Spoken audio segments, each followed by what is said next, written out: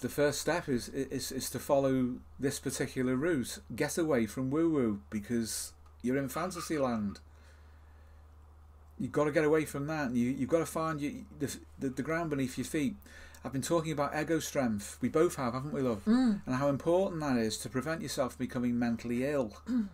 You're going into a place where if you don't have any support beneath your feet, you run the risk of becoming mentally ill. Now, Jung talked about latent psychosis. You won't find that particularly in any kind of psychiatric diagnostic classification, because you're either mad or you're not, from their perspective. But, right, that aside, Jung is onto something in that sense, that if you start to play around with the collective unconscious as he coined it and understood it and communicated it, you are at severe risk of losing things. And Nietzsche's an example of someone who lost it. There are plenty of others. So keep your feet on the ground. Jung was a medical practitioner, he was a doctor, he was a psychiatrist, and that gave him a place to stand. When he went through his original experience, as he called it, from 1912 onwards, and others say that, for example, that he became schizophrenic and cured himself. That's open to a lot of questioning, really, about whether he actually did.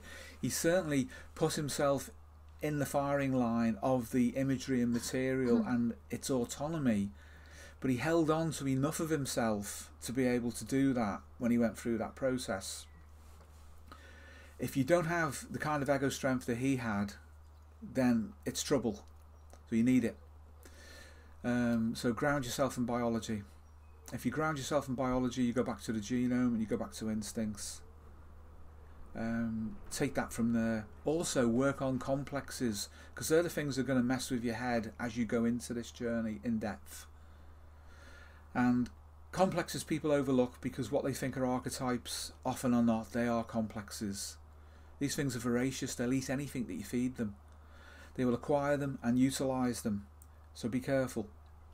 So you do need a place to stand. I think that's probably enough to say on that, otherwise we'll get distracted and it's too premature.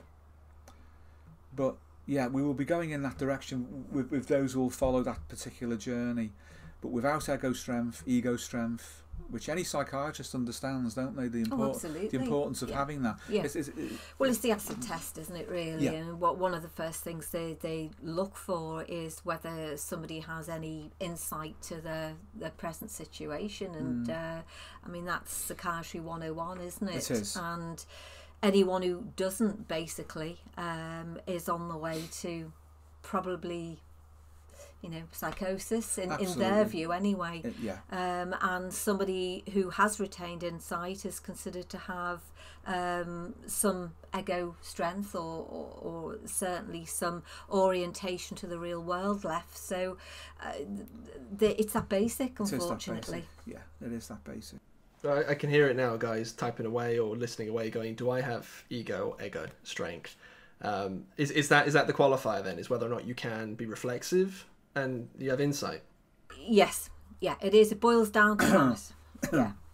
Yeah. So if someone's lost all insight, they've essentially lost contact with reality. Yeah, they have. Yeah. And there's the emphasis on the idea of reality again as being something important.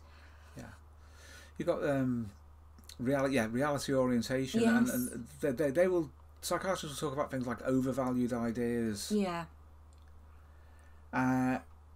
And you get that, for example, in paranoia. Somebody who's got an issue with paranoia, in a borderline sense, you may not even know it's there until you speak about something which triggers them in common contemporary parlance.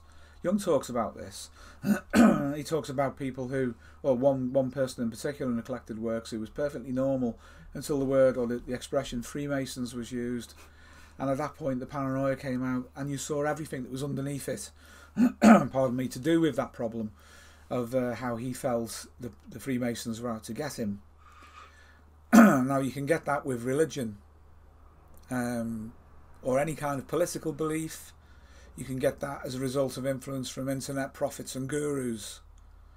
So overvalued ideas.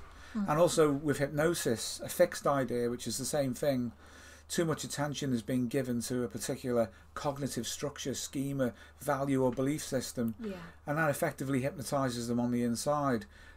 And the result of both is that a person dissociates. They dissociate from reality, they split. And even the metaphor that I use a lot, which is the viral one to do with, we both use it, the viral analogy to say that complexes will get inside your self-concept and force your ego, your self-concept to replicate viral DNA, their psychological DNA, their ideas, their memes, if you like, in a Dawkins sense. So you can't separate yourself from them. Pierre Janet said exactly the same thing 120 years ago. So he was onto it then, and he was one of Jung's teachers. He was very, very influential on Jung's theory of complexes, and Jung hardly gives him credit, to be honest, but there were lots of people around at that time who were studying dissociation.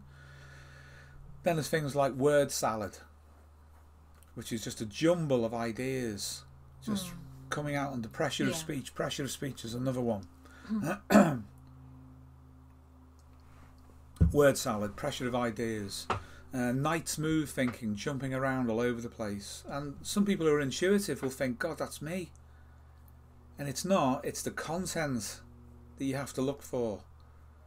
And when you're listening to people like that, where's the energy? What are the core ideas? What are they fascinated by? What is constantly self-referred to, if you like, as being valuable to them? They'll seize on it in a conversation. If you're having a conversation with them about something, say, oh, that's it. And then it's all there. And then you get hit with a tsunami of word salad. And it's been produced by these core ideas. They don't have good ego strength or ego boundaries at all, because you can see this thing operating within them. These overvalued ideas very often take on a religious, or in psychiatry they say religiose, wouldn't they? Yes, they would. And they take on a delusional intensity. And you have primary delusions and secondary delusions. The primary one is the core, secondary delusions support the primary delusion. Then you might get a folie à deux, where two people share a delusional belief system. In other words, one person's been infected by the other person's complex and then manufactured it. The two of them are in a relatively stable and long-term sustaining system. But this is considered psychiatry, biomedical psychiatry. I actually think though, Steve, you sometimes see more suffering with a severe neurosis than you do with psychosis. I'd agree with you, love, yeah. Because the ego is still relatively intact, and so it experiences more suffering in that regard. Yeah. Whereas, when people have literally gone over the edge and they're drugged up to the eyeballs and they have essentially lost all contact with reality. Yeah. I'm not saying they're not suffering, but in that subjective sense. No. You're right. They believe their system is actually logical. Yes. They think it has from within it. Yes. Yeah, they do. And in Carl Jung's day, he would analyse these people in the Bergholzli. Unfortunately, it was called the lunatic asylum at the time.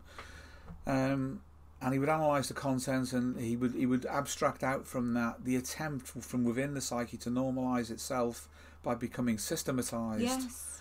And you still see that now with people, don't you? Absolutely. Inside a psychosis, there's usually some ideation which is rational, and it organises the other thinking, but then you do see that it's excreting the delusions as well, and these strange ideas. So if you encounter people who have odd ideas, say, preaching them on the internet, then look for the core irrationality in what they're saying. It will be there. It'll be manifest. And very often they're very good speakers, and that they can influence people. And if you have a weak ego boundary yourself, you can become influenced by them. And this is why we've said in the past, be wary. Yeah. Because their illness will want to infect you. Yeah, want to replicate itself. Want to replicate itself. It's a form of life which is essentially an information-based system. And in a biopsychosocial sense, then, information is just that. It's a self-replicating, stable system that can move from one system's level to another. Once it passes the personal level, it goes out into the environment and starts to replicate like a virus, and it's everywhere. With susceptible people whose psychological immunity is low to influence and suggestion. And if you internalise these ideas, they can be very, very harmful. So you need that, and this is why we emphasise the rationality and the logic, the hard biology that says this is what's causing that, this is what I am, and then I can work on my psychology and work on my relationships. But if you jump in the deep end, you're at risk. You're at risk because it's a very crowded place. There's a lot of strange people in there who've lost it. And just like you're at risk of picking up infections from other people if you get in a bath with them or a jacuzzi, if you get in the collective mindset, you're going to have stuff passed to you as well, whether you're aware of it or not. So be careful.